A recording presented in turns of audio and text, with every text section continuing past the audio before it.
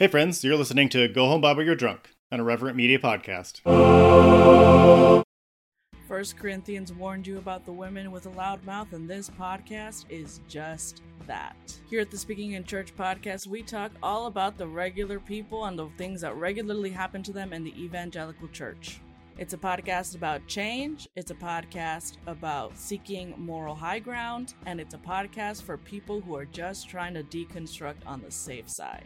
You can listen wherever you get your podcast, and if you want to be a guest, yes, you, regular person, you can be a guest on the Speaking in Church podcast. If you want to come on, just let us know.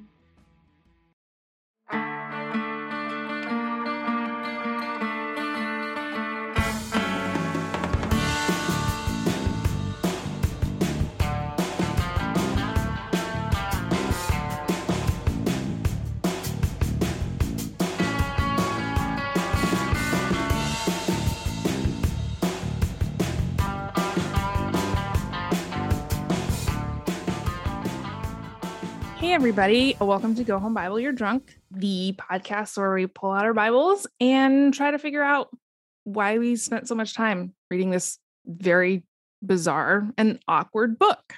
I'm Tori. I was raised like fundamentalist evangelical and, spent more time studying the Bible than actual school and memorizing large chunks of it.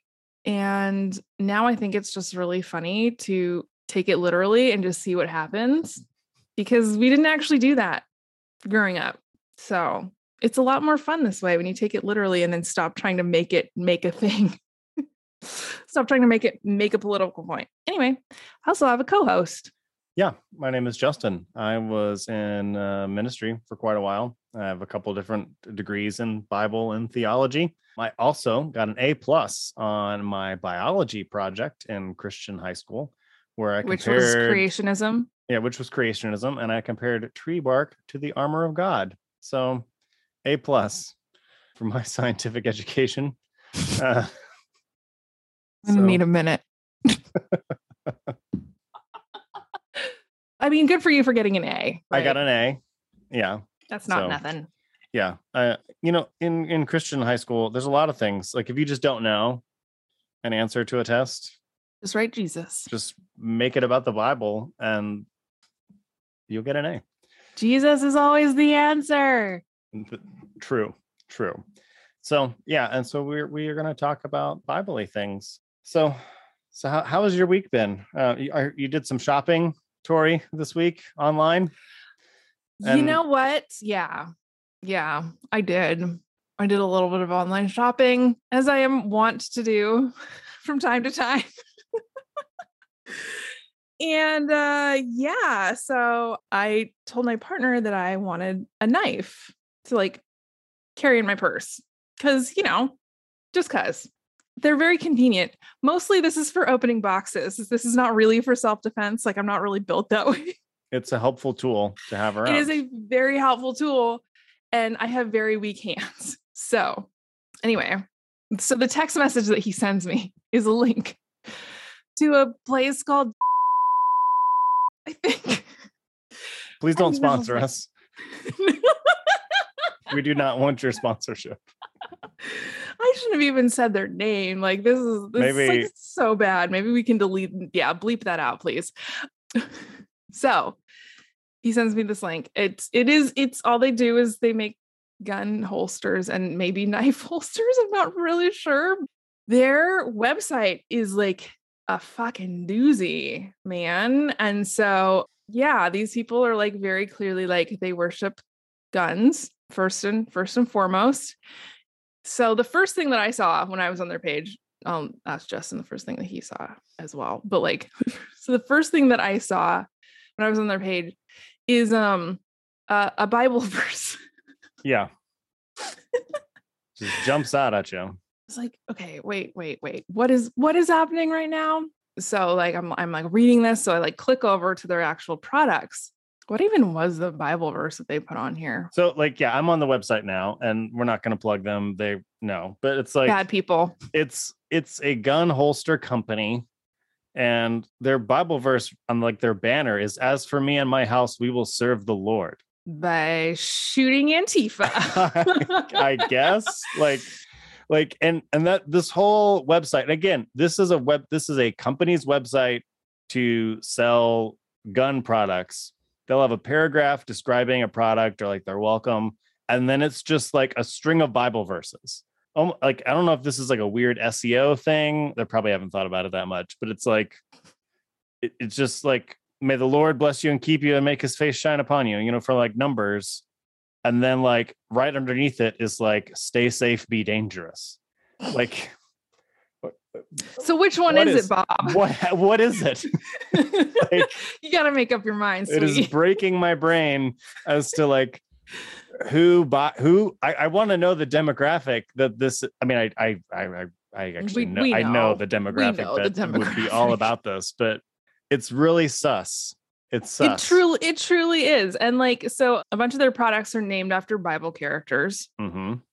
And said products also include a reason why and a scripture verse. Mm-hmm. And apparently their ideology is like read the Bible and do lynchings or something. Like, yeah, they're very paranoid people. Oh yeah. I think that they think that like Jesus didn't mean love your neighbor literally, he meant it figuratively. No, yeah, that's figurative.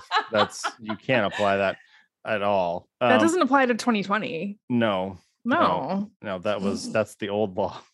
Who Jesus who is me? The old law. Like I will admit though, the left-handed holsters that are the Ehud line, because he was a left-handed. That's witty. I will give them that. Yeah, I'll give them that. But like I love that this one is the extra girth adapter for added comfort and to reduce the flop. Like, I know what they mean by that. I just find it funny that flop reduction is part of the selling factor of the Ehud line. God. Yeah. So, I mean, honestly, what kills me is like, like they have these archangel ones and whatever, but like they had this like Nehemiah one, and I'm like, Nehemiah was like a relatively non-violent Bible character, and then I thought like, oh, like Nehemiah built the wall, like that's that. Build the wall. It's in the Bible. The Bible says the Bible clearly says build the wall. And then I hung my head and cried. So the other thing, the thing that my partner pointed out also is like, babe, you have to look at the charities that they support. The first charity that they have listed is the NRA. Because I mean, I guess they are a charity case. Like they need some amount of help, not money, but they need something. The second one is Compassion International, which they're not great either, but we won't get into that this particular episode. And then there's one called Preborn, which is Save Babies and Souls. Oh God! If you want to save souls, let people get abortions. Yeah. What is your goal here, sir? Yeah, so this whole website is just some wildness. It really is. Yeah, I don't know. It's wildness. In the Patreon, I'll say the name in our Patreon, and you all can go there. But I don't. It's weird, but it's also like it really fits the evangelical conservative God and country kill the infidel brand that we've got going on in this country. And oh man, this is just it's just rough. I mean, it's not a great designed website to begin with, but it's pretty bad. Yeah. I mean, this is like early aughts. Mm-hmm. I think it's pretty rough. A little rough around the edges. Yeah, no, it's really it's like these people very clearly think that like the most important things that have happened in Christian history are like the fucking Crusades and the founding of America as a Christian nation. Yeah, like I'm sorry, I'm still on this website. Let me back up. No, do it. So did you see the warranty information on this thing? No, I mean I probably did, and I blocked it out. It says like, you got a warranty. I think they may have spelled warranty wrong, but like there's like threats in the warranty. Like what? Like, if it's a workmanships or materials, that's on me. I'll fix it, for whatever reason. Operational error, be straight with me, send it to me, and I'll fix it or replace it. Like, and then like melt it with gun heat. Be straight with me, send it to me. I'll fix it or replace it, maybe. Okay. I mean, you know what? I'm gonna go ahead and give him a point for being honest. Yeah, but it says like lie or be a jerk to me, send it to me, I'll fix it or replace it, maybe. Be a jerk to my family, you will not like what happens next. That does feel like a credible threat because he has the means and motivation. Yeah. And then the end is all glory to God. Like, oh, it amazes me that folks calm the fuck down. Yeah, can like with a straight face be like, I'll kill you if you mess with my family. Because Jesus. Yeah. I mean, I suppose to be fair, I think almost every reference on this website is from the Old Testament. I say the Old Testament like clearly because, obviously that is the Jewish Torah. But when Jews interpret the Torah, it's one thing. When evangelicals interpret the Old Testament, this is a very different thing. It's a very different thing. So while I know that the Old Testament can be offensive to Jewish folks, I think Old Testament is a way of distinguishing. It's the same words, but who is using the text? Yeah, who is using this text? I think it defines who is using the text and what their motives are. And for what reason. So in that sense, this person is an expert in the Old Testament law of kill folk that want to hurt you. A lot of judges, a lot of pulling judges' energy from here. Yeah, because even like the Old Testament law is in a couple of ways more progressive than ours. Yeah, for sure. Not many, but like I would say most of it is regressive. But there are a couple of things when it comes to like debt and owing other people money, other people's property, which includes women. So we're gonna like set that piece aside for a second. That's like good stuff. They don't know anything about that. The Bible says that you're supposed to cancel everyone's debt every 50 years and give them all back the things that they had, whether or not they deserved it or made stupid decisions or not. It's a reset button. Yeah. Why did we decide that wasn't a necessary thing? Like our societal reset button is a recession that's uncontrollable or bankruptcy, like, or just, our economic collapse. So yeah, there's a lot of directions we could go with this. Christians are creepy. Like they're just their violent fantasies are just really, yeah, they need help. It is violent fantasy. And I'll admit, as a white man growing up in evangelical spaces, you protect your family, you enact violence, extrajudicial violence. The idea of extrajudicial violence is like celebrated. Yes. If someone breaks into your house, which is relatively rare, generally speaking. Yes, statistically rare. Especially like people breaking into your house while you're there is even more statistically rare. Right. While you're there and they have a weapon. Typically when someone breaks into your house and you're there, they're drunk or high and think it's their house. That's, right.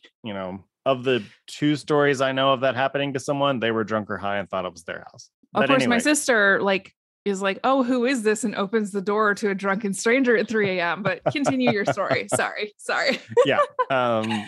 So like the statistical likelihood of someone breaking in your house to harm you with a weapon it's very low. Not zero. It's more likely gonna be the cops than a stranger. Actually, yes, it will be.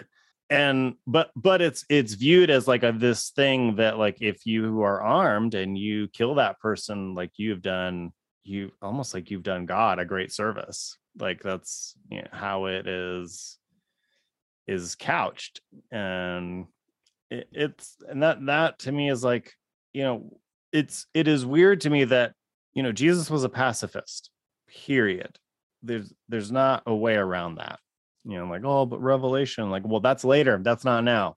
And he didn't co-sign on any of that shit. Yeah. He was long gone. Yeah, he was gone. And even if you're like, well, he's going to come back with a sword. Well, he ain't back yet. So like, put that shit away. We'll see. Right. Yeah. It's just like how you get from this pacifist rabbi to God and country, kill your neighbor if they step on your land is, I want to say fascinating, but it's more morbid. It's like the fascination you have of a car wreck, not like actually fascinating. Yeah, no. And I mean, like, if we're gonna be honest and like interrogate this idea, I guess intellectually, it took a long time to create this view of the world, right? This lens that they now say is it's not a lens. This is how the world is, and everybody else is like, I don't know, contorting what reality actually is. But yeah, like there was this didn't like arise out of nowhere, it didn't arise overnight. I think that kind of going back to what we talked about last week with like gender, and this is another way that like you have to perform your gender, so you have to defend your family, otherwise you're not a real man. And it's like, okay, but which is it, right? You told me that I couldn't not be a man, period. That's it. So what do you mean now I'm not a real man if I don't have a gun and like have wet dreams about shooting Black Lives Matter activists? Make up your minds. Yeah. And, it dawned on me rather late, this kind of the flaw in the ethos of this. Like, we did have a car stolen a while back. It was winter, and I went out there and warmed it up and wasn't thinking. I was out there too long, and what I believe was a 14 or 16-year-old kid drove off with it. And this has happened in our neighborhood quite a bit. There were just a bunch of honestly, they were kids that would just take cars for joyrides, which it's wrong, it's bad, it's illegal. But they also have melted brains. So yeah, but I was thinking, like, let's just say for a moment I was a good evangelical man and I had my gun close to me and I saw this happening. Probably my nervous system would have shot and tried to kill this person. Like that's a child. And it's a car. And it's a car. Like, I have insurance. The car was back in my possession within like 48 hours. And my insurance took care of, honestly, there wasn't even any problem with it. They just had smoked pot in there, as kids do. And so like my insurance paid for detailing to like get the smell out. And that was the extent really of the damages. And again, like, right place, right or wrong place, wrong time, wrong circumstance, and my quote unquote training as a white man would have ended in some child's death. Like that to me is a flawed morality on all levels. So yeah, this like gird your loins, arm yourselves to defend your home from like teenage boys that might steal your stuff. That just feels wrong. I mean, it's not like, and I'm not saying like let people steal your shit for whatever reason. I mean, I am, but Justin doesn't have to co-sign that. That's just my take. Just like lock your cars. Just lock your car. No, that's really, really funny. I have a story about that, but go ahead.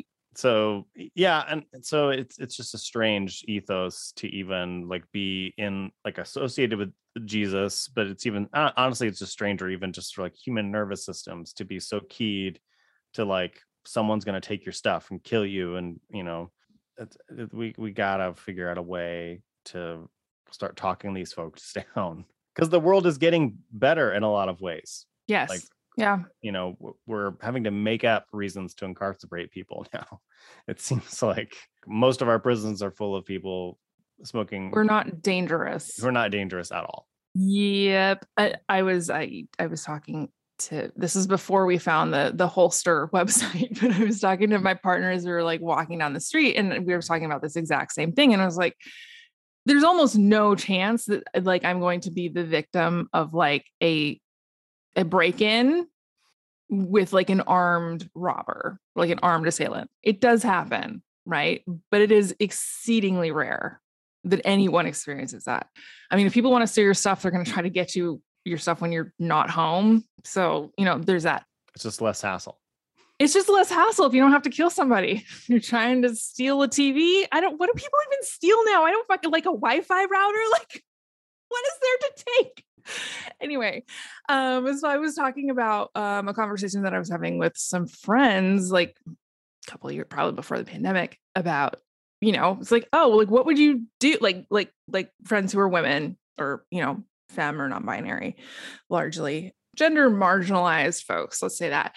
And it was like, okay, but like, yeah, like, what do you do? Like, what do you plan to do in those situations? And I'm like, at this point, I have so much, like, it's not that I've spent a lot of time thinking about it, but I have so much, I guess, like indifference towards my stuff. There's like, if somebody breaks into my house and is like holding me at gunpoint, it's like, buddy, what do you need? Like, do you need cash? Like, do you need a ride somewhere? Like, we can figure this out. I'm like, please take whatever it is that you want. Cause I don't care. Like, I'm not even going to call the fucking cops on you. Like, so I do find that piece to be kind of like, that's just kind of where I am, right? Where I'm like, if somebody's breaking into your house, they're fucking desperate, man, for something. There's been a long chain of terrible decisions that led up to that moment. Led up to this moment. And clearly you need something. Yeah. You need some assistance. Yeah. It just be like, I'm going to chill in here. Like, or do you need, me to show you where the food is? Like, yeah, it's such an absurd situation. Cash is in the junk drawer. Just, you can have all of it, whatever you want. Yeah. Like, because again, like my life, their life even is, I'm not going to necessarily put a price tag on that. And, if like, even if you want to fulfill your violent fantasy, just be like, I'm going to be in this bedroom with my family. You come in here, I'll kill you. But if you can meander around the place. There we go. Feel free. I don't want this PlayStation anymore anyway. Please take it off my hands.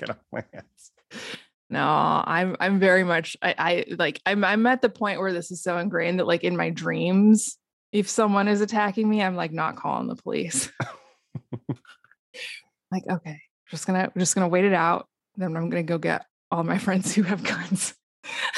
Like, not to kill anybody, right? Just because it's like, hey, this is a thing that happened. I don't know why. My brain is very fucking weird.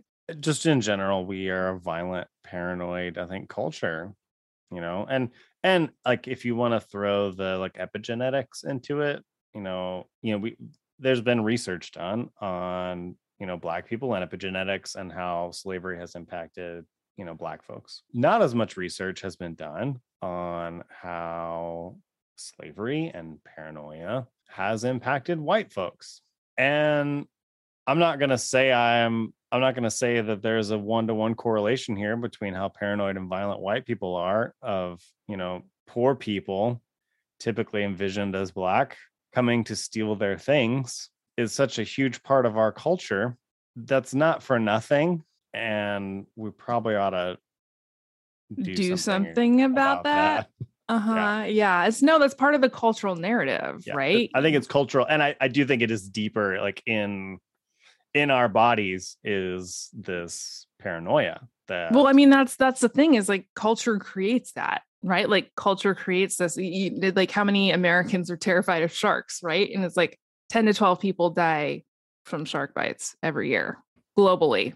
So like, we're just afraid of the wrong things, right? And it's just, it's like, yeah, media and culture kind of reinforce. It's like, oh, these very specific things are dangerous. And it's like, this has no basis in reality whatsoever. Your body and your nervous system becomes keyed to fear that thing. Because your nervous system is not rational. No, not at all. It's not doing like a rational assessment of like, what's the likelihood that this is happening? Like that's a conscious choice. Once your nervous system has like a piece of information, right? Is like, okay, is this accurate? Is this not accurate? Because again, like, I mean, I think people forget about this. Like your nervous system can't tell the difference between shit you see on TV and shit you like experience, right? Like there's a little bit of distance there, but not very much. It's a matter of degree, right? Not of type. That if you're constantly watching TV, like I remember as a kid, like my grandma would have the TV on. We didn't even watch TV, but like it was all like the bad guys were always Black people or Indians. And the hero was always like the white guy, or like the Black people or the Indians were being terrorized by the good whites. Yeah. Cause colonization or whatever. Like I remember that stuff just being on. That was just the cultural narrative. So that's why you have to work to undo that shit. actively forever. Yeah. Or you end up making a website and branding your weapon holsters after biblical characters. Biblical characters. Oh, was there a Samson one on there? That'd be fucking hilarious. Be awesome. That'd be like for a freaking giant Magnum or something. Yeah, I think they were all Glock holsters, actually. Okay. Anyway, one of those. Yeah, one of those. So speaking of Glocks, we're going to take a quick break for some capitalism. Who knows? Maybe you'll get an advertisement from Glock. As a result, listening. Don't do listening. This. They're listening. So we're going to take a quick break, and we'll be back with our Bible story about demons and pigs. So, all right.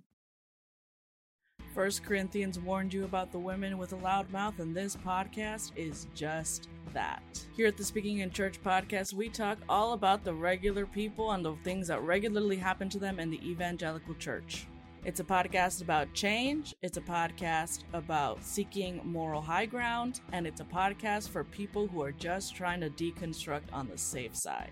You can listen wherever you get your podcast, and if you want to be a guest, yes, you, regular person, you can be a guest on the Speaking in Church podcast. If you want to come on, just let us know. All right, thanks, folks, for listening to that break for capitalism. No, we appreciate it. If you don't want to do any more breaks for capitalism, I will remind you that we do have a Patreon, patreon.com/GoHomeBible. For basically like $1 a week, you can support us directly, and you can get ad-free. You can get ad-free feeds in the Patreon directly, or we can send you an RSS and you can subscribe that way. So no ads, and you support us directly that way, which is cool. So for this week, we're going to talk about Jesus and the not the feeding of the 5,000s, but the murder of the 2,000 pigs. So Jesus and the demons and pigs and whatnot. And so for our drinking game, if you're into drinking, if you are in a place where you can drink and, you want to do so, anytime that it looks like the writer of Matthew, Mark, or Luke is inserting things into the narrative after the fact, go ahead and take a drink, because, this is a weird story. And I think the context makes it a little sus that this maybe actually happened. So anytime you get that, this text is a little sus, go ahead. And sounds fake. Yeah, sounds fake. Go ahead and take a little drink. So Tori, do you want to just kind of walk us through this lovely little vignette in Jesus' life? Yes, absolutely. Yeah. So this was such a weird story growing up, right? It's in 3 of the Gospels, which is just bizarre to me, because it's like, but it's not the same. Like, it's not the same in all 3 of them. Mm-hmm. Yeah, it's slightly different. The details are a little different. Which, okay, so again, like, it's just right off the bat, kind of sus. I'm not going to lie. Also, like, I'm trying to remember, like, what I was taught about this story, other than, like, you have power over demons, I guess. So, but it's like oddly merciful towards the demons too. Like, but is he? I don't know. Yeah. It's like going to the pigs. Is that generous? Like, I don't know. If I'm God, I can be like, get the fuck out. It doesn't seem like complicated. Just go away. Don't go in the leave. Pigs. Just leave. So, man, I don't even know like where we should start with this one. I guess we can just start with Matthew and just kind of go in order. So Matthew starts out, there's 2 demon-possessed men. Yeah. So right off the bat, in this version. So so it's different immediately. And so Jesus like confronts the demon in these 2 men and basically like performs an exorcism, but doesn't ask the demon for its name or anything, right? It's just kind of like Matthew, no. Not in Matthew, he doesn't. Which again, I'm like, this is the story. This is exorcism 101. We were told that these stories were all the same.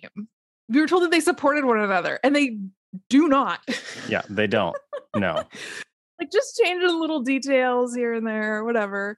So and if you did notice it, like they're like, oh, maybe this was a different incident with the exact same characters doing the exact same things. Or, maybe Luke decided to say it was one person that doesn't mean he's lying, because there was one person there, but there were also the other two guy's people. just like the sidekick. It's like Batman and Robin.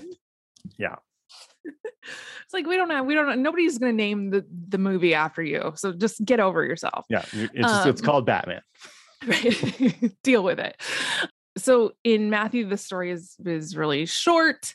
Do you want to get into the location controversy after we cover the things? Because I feel like because it's the whole we don't know where. They say it happens in different places. Yeah, it's like it starts with a G, so it's like you wonder if is this a typo?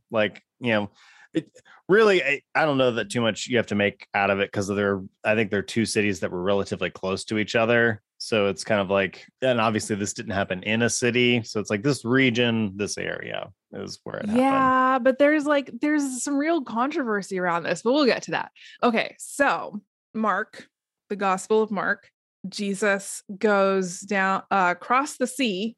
So assuming the Sea of Galilee, right?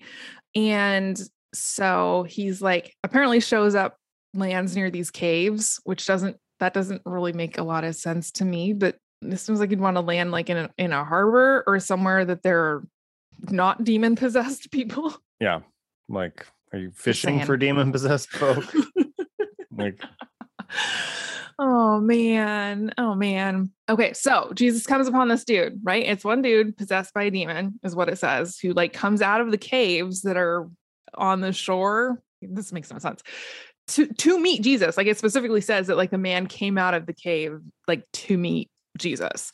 And so in this story, local folks had tried to tie this man up essentially. So to keep him from, I don't know, doing whatever he does, harming other people and himself, which, I suppose that's valid, right? But everything that they tried, we're told he was too strong, and he broke out of all of the ropes and whatever. So he would just wander around, the Bible says anyway, among the tombs, which it's tombs and caves seem like they could be the same to me, sort of, just because of the whole thing with Jesus and resurrection, whatever. He would be in these places, that clean, normal people wouldn't go. Yeah. And it's so the Bible says that he was basically just screaming and cutting himself. Yeah. And with stones. Yeah. Was just basically completely out of his mind. To me, so the way that I view this is somebody, I mean, in retrospect, obviously we know this is mental illness, right? But the way that I view it is a lot more when somebody's crashing, if somebody's taken a drug and they're crashing really, really hard, which is a thing that happens. It's they're very unpredictable because they're suffering, right? Because they're in pain, their body and their brain are fighting against them. So to me, I'm I kind of understand that piece of it, I guess, right? Because when I was raised, it was oh, this is just a bad man. Obviously he was bad. How else would he have been possessed by demons? And so Jesus walks up to the dude, which, good for you, Jesus. And he calls the demon to come out of the dude. And the demon says, "What do you want with me, Jesus, Son of the Most High God?" So obviously demon's been doing some research on the DL. And the demon says, "I beg of you in the name of God, never to torment me," which. Yeah. Jesus does the tormenting. What? Or God does the tormenting. Don't be mean to me, Jesus. Yeah, please don't be mean to me. Treat me kindly and fairly and graciously. Why would I do that? So anyway, Jesus asked for the demon's name, right? Which is like you said, this is Exorcism 101. You got to know the guy's name. Otherwise it doesn't count. Yeah. And we all know, the demon says, "My name is Legion, for we are many," which is just fucking badass, man. That's hard. That goes hard still. Yeah. 2,000 years later. That's a name that slaps. Yeah. We need to come back to that later, but we will for sure. We're just trying to run through. That's a fucking metal name. I'm just saying. Oh my God. Epic. Okay. So the demons are like begging Jesus apparently like not to send them away because apparently, I don't know, like, why would they do this? This is like their hometown. Like we live in the caves. You can't make us go somewhere. We're going to be like demon refugees. Yeah. Like, what is the argument even here? Matthew does get into like, them specifically saying like, don't throw us into the abyss, whatever that means. Who knows? Which, like the abyss, depending on which abyss they're referring to, could have been water. So like, whatever. My favorite abyss. So Jesus, because they like want to stay in the neighborhood, sends them into a bunch of pigs on the hillside. They ask for this, though. I should clarify. In at least in Mark, they ask to be sent into the pigs. Which, please send us into these pigs. How many demons was it per pig? Like 2.3? Like how many pigs were there? I just have so many questions that like didn't get answered when I was a child. No, so it says the herd, which was about 2,000 in number, rushed down this really steep bank into the sea and drowned because pigs can't swim? ? I don't know. I'm going to Google that in the background. Continue talking. I'm like, I feel like pigs maybe could swim. Anyway, so the man, they're excellent swimmers and they do cross rather large bodies of water for food. Yeah. Sources. I'm like, they're chunky little guys. Like, obviously they can swim. I mean, hippos they float. Well, actually, no, hippos don't really swim, but they just walk across the bottom. Just kind of walk, yeah. But still, like most animals can swim, so unless it was like off a cliff and they couldn't get out, like, okay, I can see that. But maybe it says a steep bank. I don't know, whatever. So somehow magic happens and the man is now suddenly like all put together, clean shaven, like got his hair done, and feeling good as hell, as they say. Right. And just it says like restored to his sanity, essentially. And so then he asks to be one of Jesus' disciples, and Jesus says no. Turns him down. I know. Like, Jesus, you are such a motherfucker sometimes. like you're the first person he's viewed in his right mind. God knows how long. And he's like, no, sorry. It's like, I need some friends. Jesus is like, yeah. Yeah, maybe Jesus is like, this sanity is temporary. We have to get out now. Like, them demons are going to be back. Them demons. So, yeah, I'm like, this feels really mean to me. I don't know, but this is how Mark says it happened. So Jesus basically tells him to go and like be a missionary instead of following Jesus, which is very, again, it's like you have one story. Like, what are you going to tell these people? Like, did you even ask? I mean, I guess the demon knew Jesus' name, so maybe the guy knows. Like, did they share a brain? Like, I don't know. Yeah, all the knowledge. I don't know. Like, well, I think it is.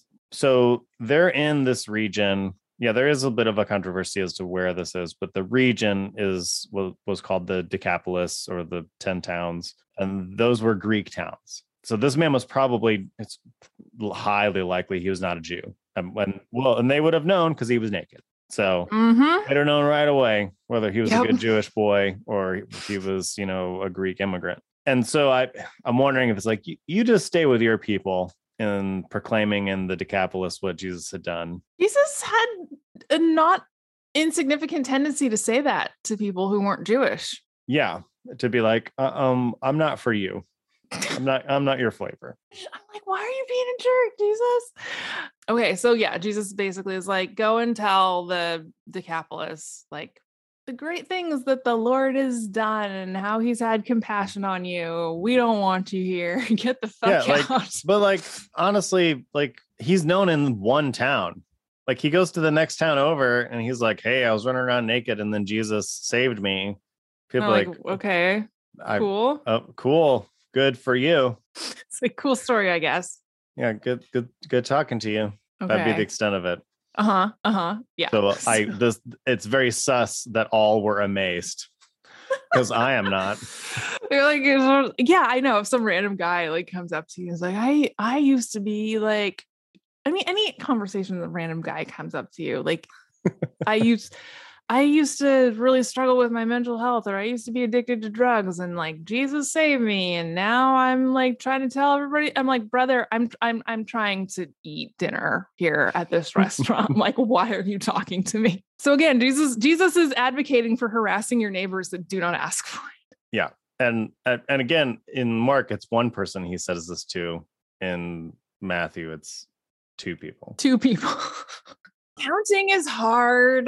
But Jesus could read, so clearly he could count. Anyway, okay, are we ready to move on to version number 3? Okay, Here we go. So we got some Luke also gets in on the demon possessed man business. And so is like Luke's the only one who says that the man wasn't wearing clothing. So the other two don't explicitly say that. Nakedness is a bit of a theme in Luke, so he was interesting. He was into, that journey from nakedness to clothedness. Like, Luke, apparently you're a doctor, not a doctor. Yeah. So yeah, no, it's really funny. It's like, yeah, clothing is kind of important, apparently. Like, I don't know. There's lots of weird stuff around clothing and not clothing in the Bible, but apparently the difference between like a demon possessed man and not demon possessed man is clothes. Whether you're naked or not. Do you have clothes to wear? Yeah. And again, the regional terms of where this is happening is that they pop up, like the region of the whatever, and it's spelled differently in Matthew, Mark, and Luke. So yeah, Luke is, being his little weird self, talking about people being naked.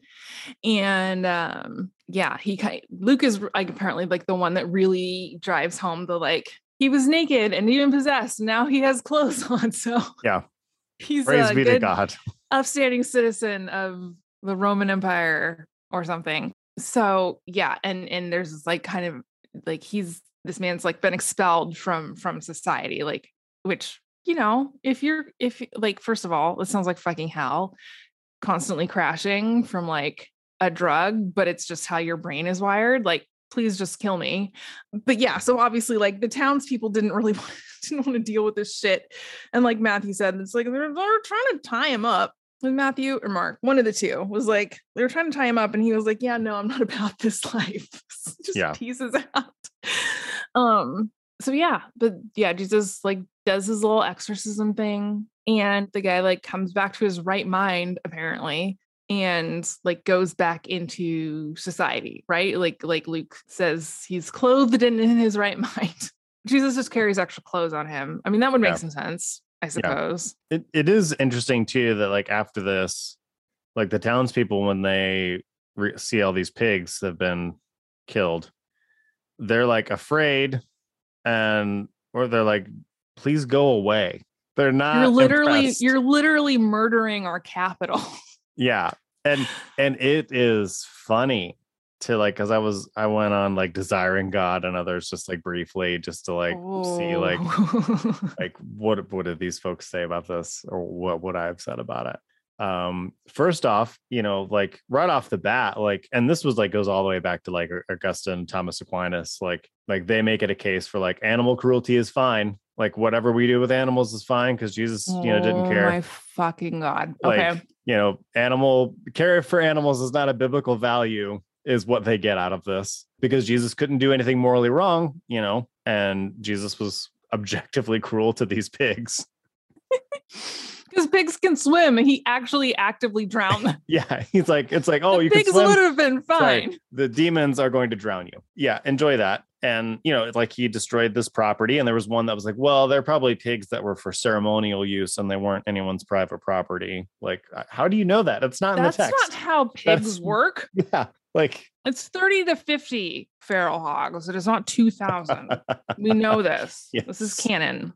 Yes. Yeah. It's quite a big herd. So yeah, the weird ways people get around it. And I do want to talk about the symbolism of the pigs and things in a bit, but that's just totally. It's a funny totally. Thing. No, again, a lot of suspect details going around here because yeah, these people are the people that see it are afraid, but then it reports that like, oh, this man went out to the towns and everyone was amazed. Like, were they?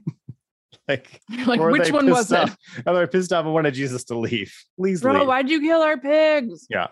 Or like, if you want to, there is an interesting, because there's a lot of like scapegoating stuff going on here too. Like this man was exiled from society. This person, I'm sure was made fun of like quite a bit.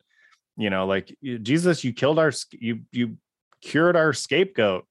Like, what are we going to blame everything bad on now? Because you mend this guy up. Like, we don't have a scapegoat any longer. Oh my gosh, I love that they were like, Jesus only killed the pigs because they had no owner. Yeah, they were feral hogs, but that was like something that they really harped on. Or remember when I was a kid, at least, was like, well, Jewish people couldn't have pigs, so that means that the person who owned the pigs was a Gentile. Or like I was taught too that they were Jewish pig farmers that like Jesus was punishing or something. But it's like, this is not the Jewish area. Like, this is literally a Greco-Roman area. And even like from a narrative perspective, Jesus is like crossing the waters to enter this area that is off limits, and like, oh my gosh, there's a demon possessed person, because demon possessed people are everywhere in those Greek towns. Apparently, there is so much propaganda in this like little passage here. No, it feels very much like political propaganda. Yes, it is, because that is what it is. Like the demon's name, like badass, love it, but it's like Roman. That's a Roman legion, is what that right. is. Yeah. Like and the pigs obviously are ceremonially unclean, but when the Greek Hellenizers came in, Antiochus Epiphanes, this would have been about 150 years before Jesus, sacrificed pigs in the temple. Oh. So, yeah. Oh. So pigs were like kind of not like extra not cool in this time. And the Roman legion that was called in, this would have been after the time of Jesus, about the 70 AD. The sacking of Jerusalem, you mean? The sacking of Jerusalem, Masada, all that. The 10th Legion of Rome that was called in to do all this, their standard was a boar. So, okay, this feels very... So with that in mind, and understanding that Mark was certainly written from an oral tradition that would have sprung up around this time, having your main character, Jesus, go into the Greco-Roman area and be confronted with some very unclean people and confront and command a legion and kill a bunch of feral hogs and all the people being afraid of him, and then making it very clear that I am of this group and you are not of me, is some pretty good propaganda. Just saying. Yeah. No, it's strong. That's a compelling story if you're trying to get somebody to think a thing. Yeah. And so it's the whole story is a bit suspect once you know all these like contextual issues or the context in which this story arose. Yes, it's true. I don't know. I do like, the more I have thought about this particular story, like the more confused I am. But I mean, I like, setting aside for a moment, because we were taught that this was literal. So setting aside the fact that this didn't happen temporarily, like, there are a lot of stories of Jesus that I'm like, that could have happened. This one, I'm like, yeah, probably not. Probably not. I mean, it definitely feels like one of those stories that people would have told about Jesus in the intervening decades between like his crucifixion and when the Gospels were written, right? So, yeah, I mean, there's definitely that, but I am really, really fascinated by this idea of like, well, yeah. So I think it was Thomas Aquinas who was like, it doesn't matter, like the body is irrelevant, right? As I might have gotten that wrong. I'll click back over to the other screen in a second. But like, I'm very fascinated by it. Like, nobody owned the pigs is bullshit. So Jesus is destroying capital. Like, Jesus is destroying someone else's property, which again, like setting aside the propaganda piece, I would like to talk to some evangelicals about this. Yeah. Also, like, okay, so think about this. 2,000 pigs, like that is so much food. Like the amount of food that is like, that is security for like an entire city, essentially. Like that is so much fucking food. And so the fact that like Jesus threw it away, to me, especially when like the Holy Spirit is like talking to Peter in Acts and like, oh, just eat whatever, it's fine. Yeah, kill and eat, well, and that's the thing. Like, so Luke is writing this, and then like, Luke part 2, which is Acts, is like kill and eat, like it doesn't matter.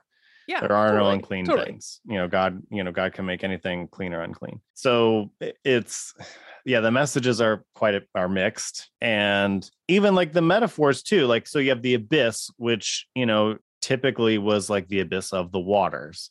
And these demons are like, please don't send us to the abyss, but can we enter these pigs and then go into the abyss? Off a cliff into the abyss? Like, we just need some vehicles that are going to get us across. Yeah, like, we're trying to get away from you. And yeah, like after the pigs died, like what did the demons do? Like, please send us into the pigs because we have to be in a body, I guess. I don't know how this works. And do then I don't know. Like, obviously not, because they killed the pigs. So if you take it as a piece of political propaganda, it makes sense. Tracks. Like this tracks. Like, Jesus is your superhero, and you need your superhero to punch some Nazis, and there we go. Humans have been doing this for thousands of years, and we do it now with Captain America. Yeah. So that makes sense to me. When you say like, oh, this is a literal story that actually happened, Jesus crossed over into the Gentile area and was confronted with some weird shit and turned around and just came right on back and left some poor dude there to be his sole disciple, his undiscipled disciple. You got nothing. You don't have the internet, so you're just gonna have to tell him what you think I said. Yeah. That's where it honestly just falls apart. Like, theologically, like even it's not even good demonology. I know nothing about demons from this. I mean, yeah, I think that Jesus is being a major jerk in this story. I mean, setting aside the fact that like Jesus is also destroying capital. I don't necessarily think that is a bad thing. Destroying food, however, again, like there's no social safety net here, people. Like you can't just go killing food, drowning people's food. Like that's really fucked up. Yeah, and the people were seized with great fear. So like that almost that says to me, like, and we don't know exactly what they were afraid of, whether it's this ability to command demons or what, but like, what if those weren't their pigs? What if some, fat Greek lord is like, that's his pigs and he's paid people in this town to watch them. And now 2,000 of them are dead. Like, yeah, like, please go away. Like, please get out of here. Like, we are in so much trouble. You have really fucked us over. Get back on your boat. Get back on that boat and get out of here. Take this man with you. Oh, you're not going to take him with us. So he's our problem now. Great. Thanks Literally for nothing. Like Jesus is not very good at PR. I'll just say. Well, his people have certainly made up for it. Yeah. that is a tradition they have continued for 2,000 years. Yeah, because I'm looking at the context even, and it's like, yeah, Jesus like rows his boat over there, meets this dude and just rows it right on back. He just needed to get his steps in. It's like rowing today, right? Like that's the workout. Row across the lake and back. Cast out some demons into some pigs. Leave. It's almost like a practical joke, like a prank. Like, we're going over here to prank the Gentiles and let's get out of here. Then I don't know. It's so weird. Jesus is actually meaner than they think. If they just like put a tiny bit of effort into like reading about what he did, they could use him to like back up all of their like fashy ideas. Don't give them any ideas. Well, I don't think they're gonna do it, but no, they're not. I'm just saying, like, they probably could if they wanted to. Yeah, like Jesus destroys the private property of the out group, so we're gonna destroy your private property. Like that would track. And yeah, it's really funny. Like, even like with John Piper, like, well, the application here is that people are more important than animals, and animal cruelty is fine. Like, the application. Oh my God. Like the application here. Animals. Like this one man's life was more important than the lives of these 2,000 pigs. Like, okay, on paper, if I'm going to murder 2,000 pigs or murder a person, I suppose I'll murder 2,000 pigs. At least you can eat, and somebody can eat the pigs at least. But then someone can eat them later. But no, like, I'm going to literally waste 2,000 pigs, and people will starve. Like dozens, maybe hundreds of people will starve because of it. Like, okay, well, now the math is looking a little different for me. Yeah, totally. But the Bible, at least portions of the Bible, and certainly a lot of the people in America reading it, have no sense of social consciousness like that, or Yeah. cause and effect. Yeah. Or like, well, if God's the one that killed the pigs, I guess those people deserve to starve, which is just dark and weird. No, it's messed up. It's not cool. Yeah. So it was Thomas Aquinas that basically was arguing that like Jesus allowed the demons to kill the pigs in the lake in order to like make a point that he was here to save men's souls, not their body or property, which this theology undergirds literally all of the transatlantic slave trade. Is that argument right there? Yep. Souls are more important than bodies. Right. And property. Yep. Like like this shit matters. Like it has massive impacts. Yeah. Like, like our friend Kevin Garcia says, bad theology kills. Mm-hmm. And it does. It does. And even seemingly not bad theology. Like, I mean, it's dumb to say like animals don't matter. I think that's ridiculous. Or like and private false. Property doesn't matter. That's false too. But like on its face, like, okay, that's weird, but that's not bad. But to see then what people do with it later. Right. Like when you are doing theology, if you're listening and theology is something that you're interested in, and I would say even Tori and I, even though we're not necessarily theists in the classic sense of the word, yeah, totally. Theology is still important, and what you believe about the world and what you believe these sacred texts say is important, And again, as political propaganda, like this makes sense to me. This arises out of people's desire to be free of this oppressive regime.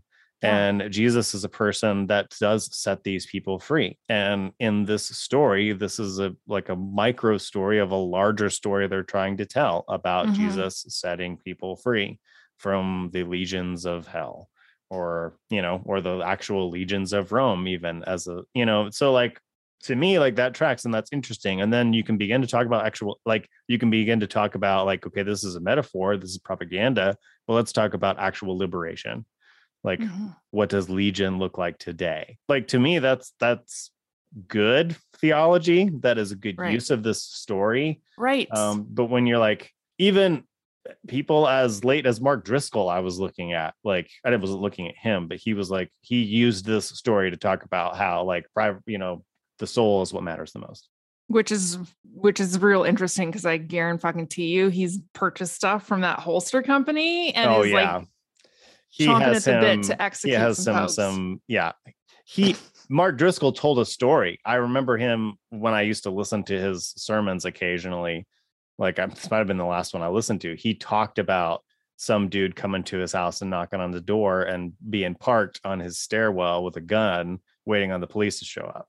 I don't know how that fit into his sermon for the day, but I remember him telling that story from the pulpit. Okay. Boy. And knowing him, it could all have been an absolute lie. Oh, for sure. Like, for sure. Yeah. Actually, dollars to donuts, I'll say it was a lie. Probably didn't happen. Yeah, probably never happened. But like, somebody should go look that up, because that would be public record. The police report, if it did happen. Yeah.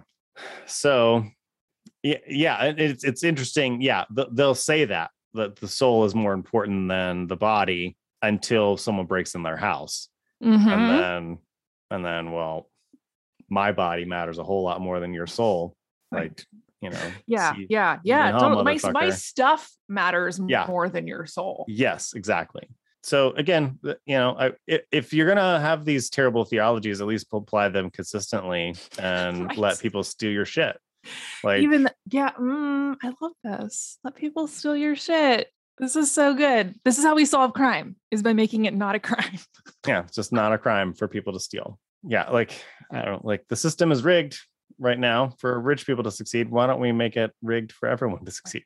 Like, if we're gonna be rigging stuff, stuff is rigged. We may as well. Oh man. Oh boy. So if we're gonna cast this, we're casting the little piggies. Who are we casting? Jesus? Yeah, we're gonna cast Jesus and the demon-possessed guy. Okay, so for me in this one, Jesus is gonna be Keanu Reeves. I don't like know that. why, but I feel like that's just the energy that I get from this particular Jesus. Yeah, Keanu Reeves or Jared Leto. Yep. That's exactly who I was. That's the other person who was like in the back of my mind at that time. Yeah. Okay, so little demon possessed dude. Man, this is hard. Can it just? Who would this be? Do you have thoughts? Off the top of my head, I'm gonna say Tom Hardy. Okay. Mostly just because I'm getting like Venom vibes, but you could do that. He's really good at being like a wild person. Yeah, or like Alexander Skarsgård. Actually, any of the Skarsgård brothers could. Okay. Like Bill Skarsgård, like he's freaky. His filmography is all manner of terrible creatures. Okay, well that might work, but I think we'll do Bill Skarsgård. Yeah. Okay, I'd actually kind of low key want to see Keanu Reeves as Jesus now, not in like a serious retelling of anything. Like I don't want to actually see a Bible movie. Like no, but I think that would be fucking hilarious. Yeah, I could see that. So Keanu Reeves or Jared Leto, and one of the Skarsgårds as the crazy person. One of them, or Nicolas Cage. Shut up. Oh my God. That's fucking funny. I'm with it. All right. Yeah. We may have to do like a Twitter poll for this. Yeah, there we go. We should do that. Include pics. Yeah. Okay. So cool. Anything else to say about this story? Don't kill people's food. Yeah. And if they need food and you have extra, just let them have it. Just let them have it. Yeah. I know. It's groundbreaking theology we're doing here. Yeah, truly. So, if you would like more groundbreaking theology, you can follow us on Twitter or Instagram. I got it right that time. You did it. Hooray. At Go Home Bible. You can also follow each of us individually at Justin D. Gentry or at Tori Glass on the things. You can also support us via Patreon, patreon.com/Go Home Bible. Again, that gets ad-free episodes, some extra stuff here and there, and coffee mugs and whatnot. And yeah, it's just a pretty rad place to be. We're coming up on our 1 year it's wild anniversary, which we should have people tell us what their favorite episodes are. Ooh, that'd be fun. So you can give people our email address too. Yeah. So they can email us or tweet us. gohomebible@gmail.com. And yeah, just tell us what you liked and what you've liked over the last year. And we'll probably I'll put it in another episode near the front. Yeah. Because if you're still listening, good, awesome. I'm glad. Thank you. Yeah, we'll put it in the front of another episode. And we'll in the next couple episodes we'll kind of promote that a little bit more. And then when we like 50, 52 will be our year, which is nuts. It's wild. It's been a fun run. I guess we'll keep it going. It has. I'm into it. I could do this another year. Yeah, for sure. So, well, thanks everybody. I hope you have a great week, and we'll see you next time. Right, bye.